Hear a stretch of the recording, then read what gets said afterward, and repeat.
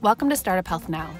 This is the podcast where we share stories from the front lines of health innovation. I'm Nicole Clark, Startup Health Senior Writer. Today, I'm going to introduce you to 3 innovators whose devices are helping medical providers meet patients where they're at, in their homes. There's a tricorder, a centrifuge that fits in the palm of your hand, stick-on thermo patches that can detect early-stage breast cancer. Now, mind you, this is no sci-fi episode. The makers of these devices want the world to know the future is now. And now, more than ever, we need devices like theirs to effectively stay the spread of COVID-19. But before we hear from them, a bit of news about Startup Health. This last weekend, Lady Gaga and hosts Jimmy Fallon, Jimmy Kimmel, and Stephen Colbert, along with hundreds of artists, media giants, and companies like Startup Health, joined forces for the One World Together at Home telecast. An estimated 20.7 million people tuned in to watch.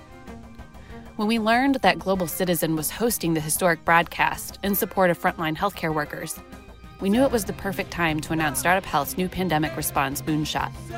And so we did. On Saturday, April 18th, alongside the One World concert, we officially launched our 12th Health Moonshot. Under the banner of pandemic response, our goal in the next 30 days is to add 10 more companies to the moonshot by investing $1 million in seed capital. We've already invested in over 80 pandemic response companies, and we look forward to supporting more health transformers through our global platform and community. Entrepreneurs and innovators who'd like to be a part of our pandemic response moonshot can learn more and apply on our website at startuphealth.com. The 3 individuals who we're about to hear from will give you an idea of the type of entrepreneurs we're looking for. Change makers who have a sense of urgency about their work, but are in the business of health innovation for the long haul. There's Alex Ness, CEO and founder of Wellways. Wellways is a startup based in Barcelona that's rolling out their breast cancer detection thermo patches this year. Then there's Satya Illumalai, CEO of Adar Health. They make a tricorder that could support remote patient monitoring throughout the pandemic. And finally, Karen Drexler, CEO of Sansone Diagnostics, the makers of a handheld centrifuge that's bringing diagnostics into patients' homes. They all got together at the 2020 Startup Health Festival in January for a fireside chat about how their technology is bridging the access to care gap. And sure, that was BC, before coronavirus. But this is one conversation that has increased in relevance during the current global health crisis. Take a listen. Thank you. Thanks for the intro, and good morning, everyone there. One of the reasons I think Unity asked me to do this was I have been around from the early wired days, the kind of early to mid-'90s. I've watched this digital transformation hit all kinds of different fields, media, retail, the whole thing. And now it's really interesting to see it through the prism of healthcare. The other thing is I run an event series here in San Francisco called What's Now San Francisco. And every month we look at a different field that's exploding in innovation, get someone to explain that to a broader audience. And so what we're able to see is how innovation is just exploding in all kinds of different industries. And again, I think what we're going to try to do here and in this group here is to start to think, how is it really these trends that have been actually playing in other fields, how are they also playing out in health? And so one of the ways we're going to do this is one of the big things we've gone from clunky big machines to kind of handheld supercomputers. And there's this kind of decentralization in these powerful tools is one of the things that's really driving the change in all kinds of fields. So what I'd like to do is have each of you introduce yourself, what you do with your company, but talk about the device. Every one of you has a device that you probably couldn't have done 5 or 10 years ago. And if you can just reflect on what's different and new about that device. Go ahead. There's that. Thank you, Peter. Or no, let's go with Karen. Yes. Okay, thank you. So Sandstone has a system that allows for centrifugation of samples to happen anywhere. We've taken a big clunky lab centrifuge, which is, because it's big and clunky and hard to use, needs to be in a central lab. And we can literally put that power into the palm of your hand. And why that's important is because healthcare is changing. So in our case, it's not so much that we couldn't have developed this 5 years ago or 10 years ago, but the need in healthcare has really driven the changes. So we heard a little bit on the last panel. People expect to have access to care in different places. Not everybody wants to go into a lab or a central facility to get their health care. And having tools like this enables people in the remotest locations to participate in clinical trials, to be able to get blood drawn from the comfort of their home and have their samples pristine so that they can get access to the best cutting-edge technology. And we have things like cell-free DNA testing, which is the fastest growing area of diagnostics ever, where the quality of the sample is so very important because we're looking for minute trace amounts in the blood to help all of us with things like early detection of cancer. So it's really the market moving that has caused the need for technology like this at this time. Alex. Thanks. Always we have developed a device, two patches, for the early detection of breast diseases, including breast cancer.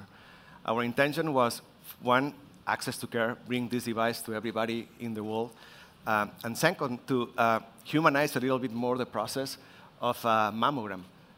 We found out that women do not like to have the mammogram done. It's very invasive, takes a lot of time, it's money, sometimes it hurts. So our intention was, okay, we have to take care of this. First of all, breast cancer is huge in my family. I don't know if you have suffered directly or indirectly breast cancer. But second is, how can we create this awareness for women to say, hey, there is technology, there are tools that will keep me abreast of potential diseases. So that's our intention. Satya. So from our perspective, I mean, especially for somebody who's, as a caregiver, I've been managing my mom with multiple chronic condition. And the challenge is, like, everybody is taking a point solution approach, giving one device for a patient with multiple chronic condition. From our point of view, what we wanted to do is to bring high-quality, patient-centered care to the patient's home. So as a part of our solution, we built a single device that measures more than 10 vital health parameters in just 30 seconds, non-invasively. So this is something, again, patient can use every day, more like brushing their teeth in the morning, and then just use this device. And through this, we wanted to provide a more personalized approach to their health so that they can make sustainable behavior changes every single day. So as you were saying, it has been a challenge to bring this device. It's been almost 8 years of work. Today, it has become a reality because of the current situation. And so yours is a tool that couldn't have happened 5 or 10 years ago. So this is the other thing is, we're decentralizing these things from clinics, from hospitals, whatever. And through that, because we have ubiquitous connectivity, we can bring it out in the field, we can bring it into the home. So to what extent is what you're doing bringing down the costs of what used to be done in the centralized kind of situation? To what extent, is there any way to kind of gauge the price differentials, or what's the kind of cost savings as we kind of spin this out of the centralized space? Any way to think about that? Sure, and there are a couple of ways we can think about it. I'm sure we'll find a lot of others. But given the current paradigm of collecting blood into tubes and sending it into central labs for testing, for certain assays, there's a pretty high fallout. So there's a yield loss, and that has a cost. Many of these samples also need to be shipped very carefully. Overnight express shipping, temperature-controlled packaging, and we're streamlining all of that. So by the time the sample gets in the door with an approach like this, the sample will be not only higher quality, but it will cost less to get it in the door. So we'll save money for the healthcare system. Now, one of the bigger trends you're all part of in the bigger sense is all this data is digitized. It's one of the things that your field at least has gotten through that hump. But the thing now we're able to do is use AI to kind of apply this data. And so I'd like to just tell us how that plays out in your devices, in your companies, but also in your field. And why don't you start, Satya, about to what extent are you able to do things now with deep learning and machine learning that we couldn't have done? Yeah, absolutely. So around 8 years ago, when we had the first prototype, we went around different parts of the country, but everybody was like, what am I going to do with all these different sensors, right? It's really challenging. People didn't really get AI at that point in time. There was no value on this multi-parameter or a multi-biomarker approach. Today, with the value of AI, we can actually map the human health with a lot of data. So right now, that's why our device, or like any other devices that are out there in the market, getting more traction, because people wanted to collect a whole lot of health information rapidly from patients or from individuals so that they don't have to rely on just one indicator continuously on a daily basis. So what AI has done to us is, like, now they see the potential. Now they see like what all these different parameters can tell about human health. So it is driving us in terms of providing value to individual customers, especially, for example, pharma, who wants to look at a patient when they go home with their drug or treatment strategy. They really need to understand what goes on in the home environment with these patients. That's where our device comes in and AI comes in to support our efforts. Do you have any kind of application that's working in your space? Go ahead. We have a complete ecosystem. For us, Peter, data is huge, is everything.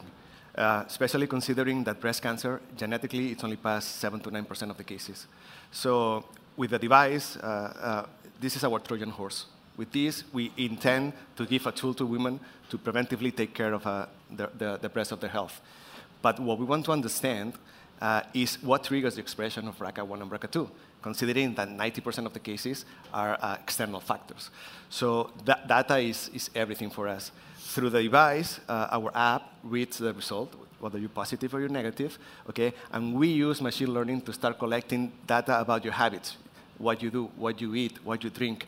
Is the wine that we drink? I'm from Spain, in Barcelona, and maybe there's a big incidence in Argentina in the wine.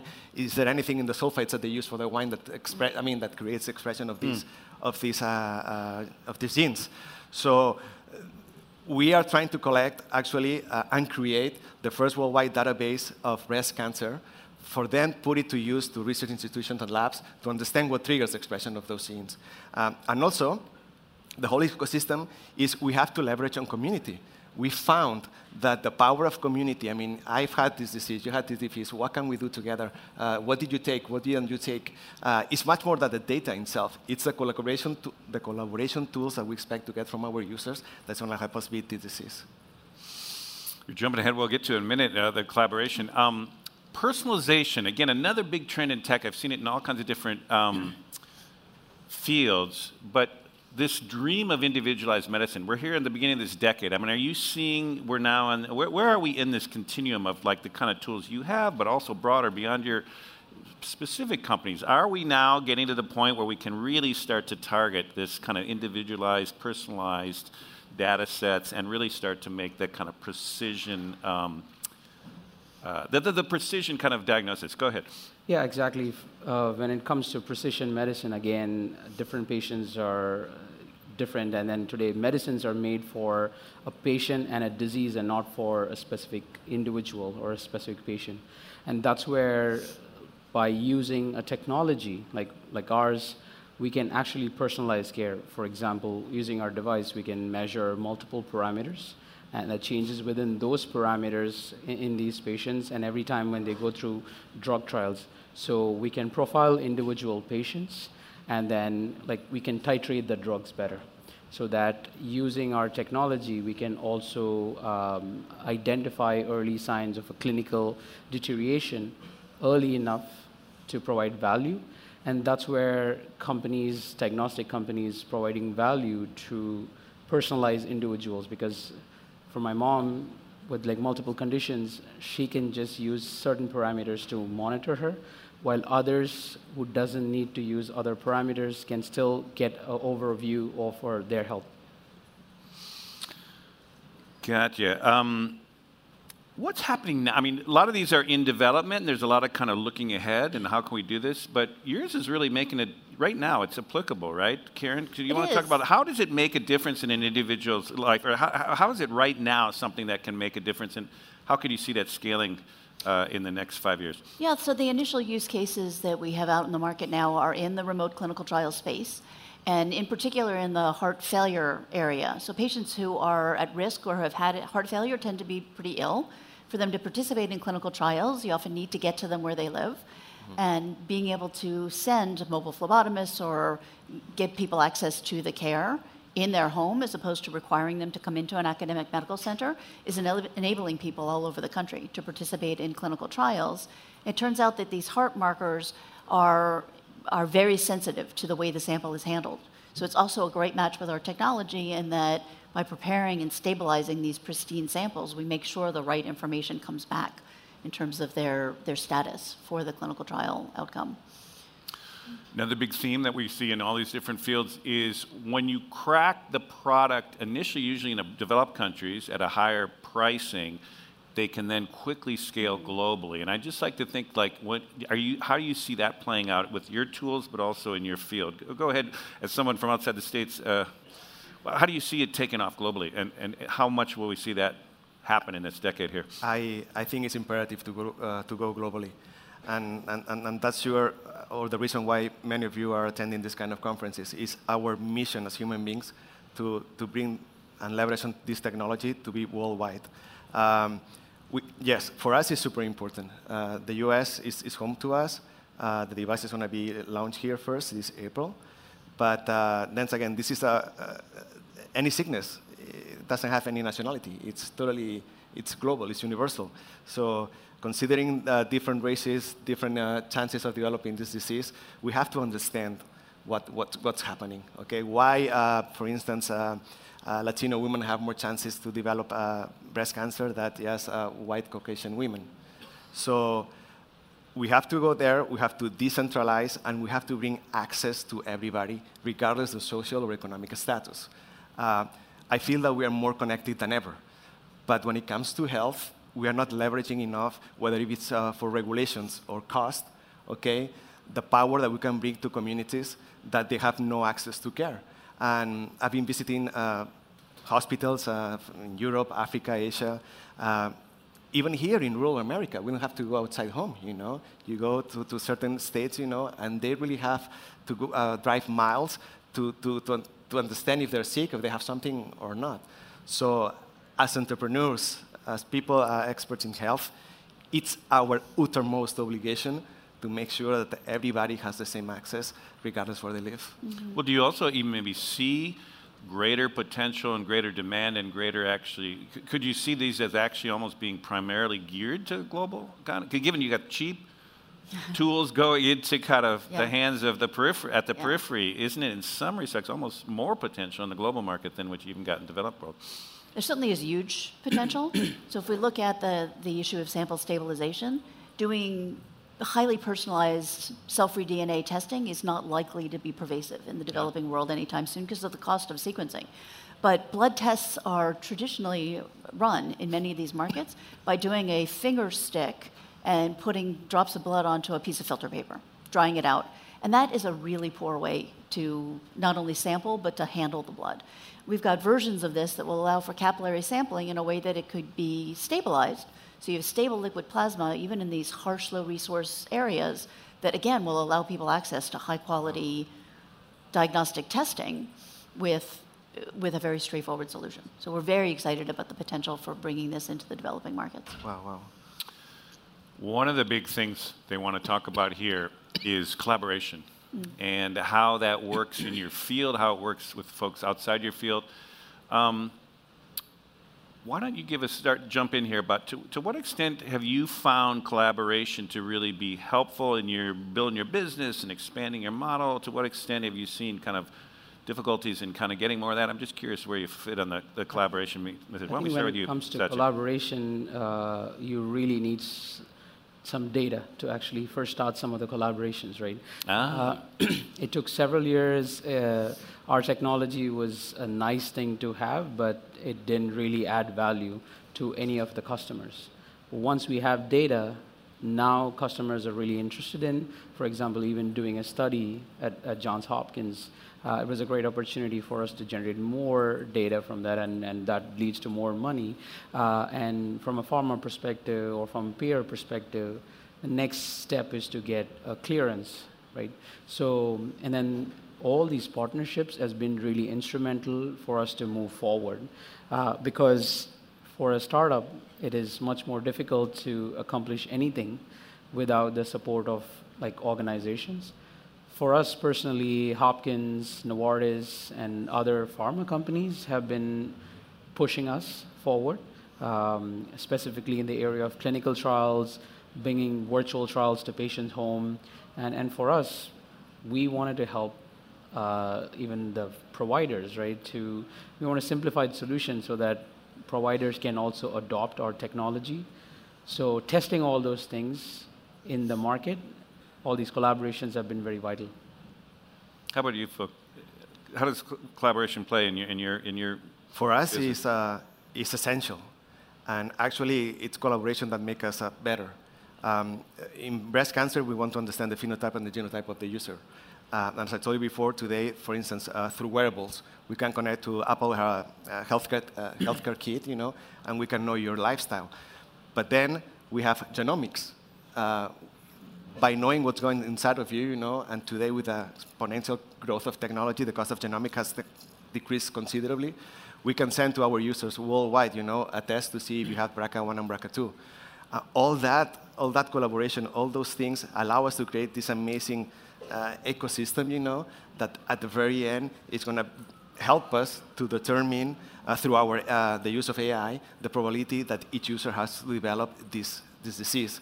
I think it's essential, Peter. I think we have to leverage on each other much more than ever before.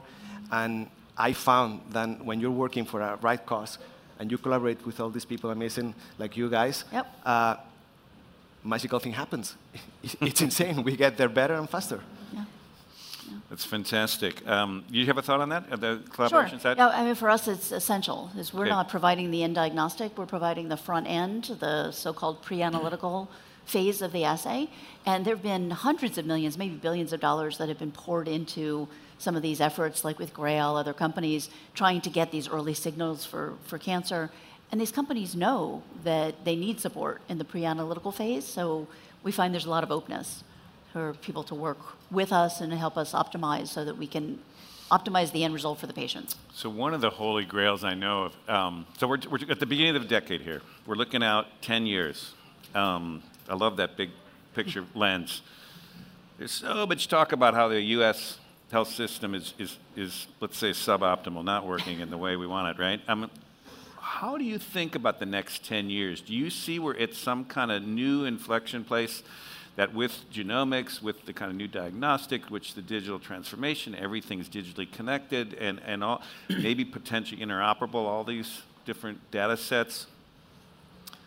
What do you think about the next 10 years? Are we going to see, do you think we'll see incremental but positive change, or do you think we could even see some kind of radical and really big leaps in the entire system? Just curious. I think definitely the digital therapeutics is going to play a lot of role in this case. I know there's a lot of apps available today, but then I look at it as more devices coming into play and coaching coming into play.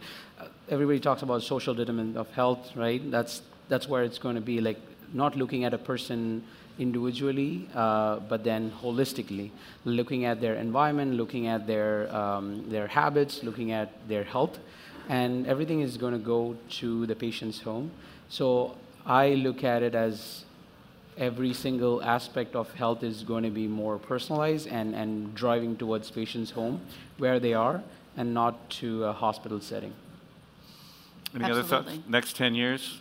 Cheaper, better, radically different? Well, hopefully radically different. We need it. Mm-hmm. I'm not sure exactly where that will happen, but we heard a little bit on the last panel, and I'm sure we'll hear it through the next 2 days. Where care is delivered just needs to change. We're not graduating enough primary care physicians. People are seeing a doctor, whatever doctor they can see, while they're in their pajamas sitting on their couch in their living room. Mm-hmm. Right? The delivery of healthcare as a whole just needs to change. We need to use technology to make that efficient and to get to people, hopefully in the earliest stages, when we can not only provide the best outcomes, but also save a ton of money, which obviously the U.S. health system needs to do.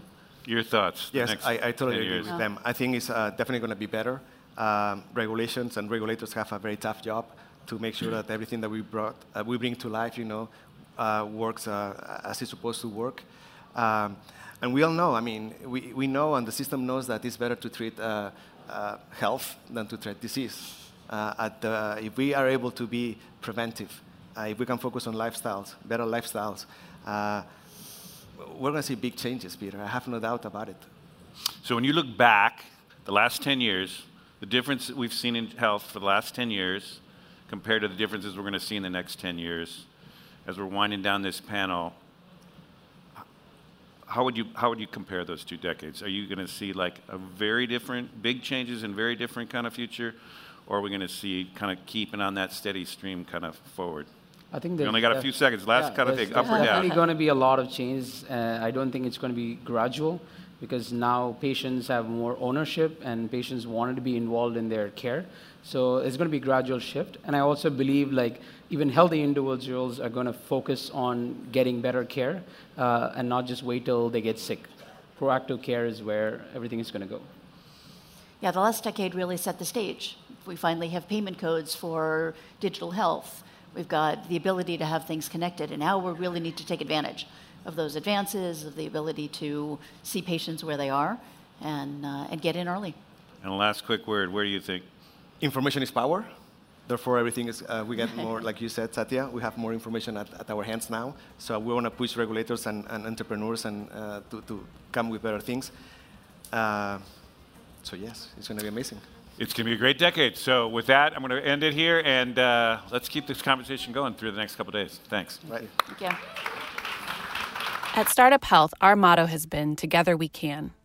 By uniting a global army of the world's top health innovators, we believe we can solve the world's biggest health challenges, including challenges like the one we currently face. We invest in entrepreneurs like Alex, Karen, and Satya, who are committed to achieving health moonshots. To read more about the inspiring women and men in startup health, go to startuphealth.com and click on content. I appreciate you joining me today. Next week, I'm talking with Kevin Dedner. Kevin's the CEO and founder of Henry Health, where he's on a mission to increase the life expectancy of Black men by 10 years. We'll get into how his company's culturally relevant behavioral and mental health services are helping him achieve that moonshot. And then I've asked Kevin to share his insights on how to address racial disparities in the pandemic response. Meanwhile, stay safe, stay healthy, and if you can, stay home. We're all in this together.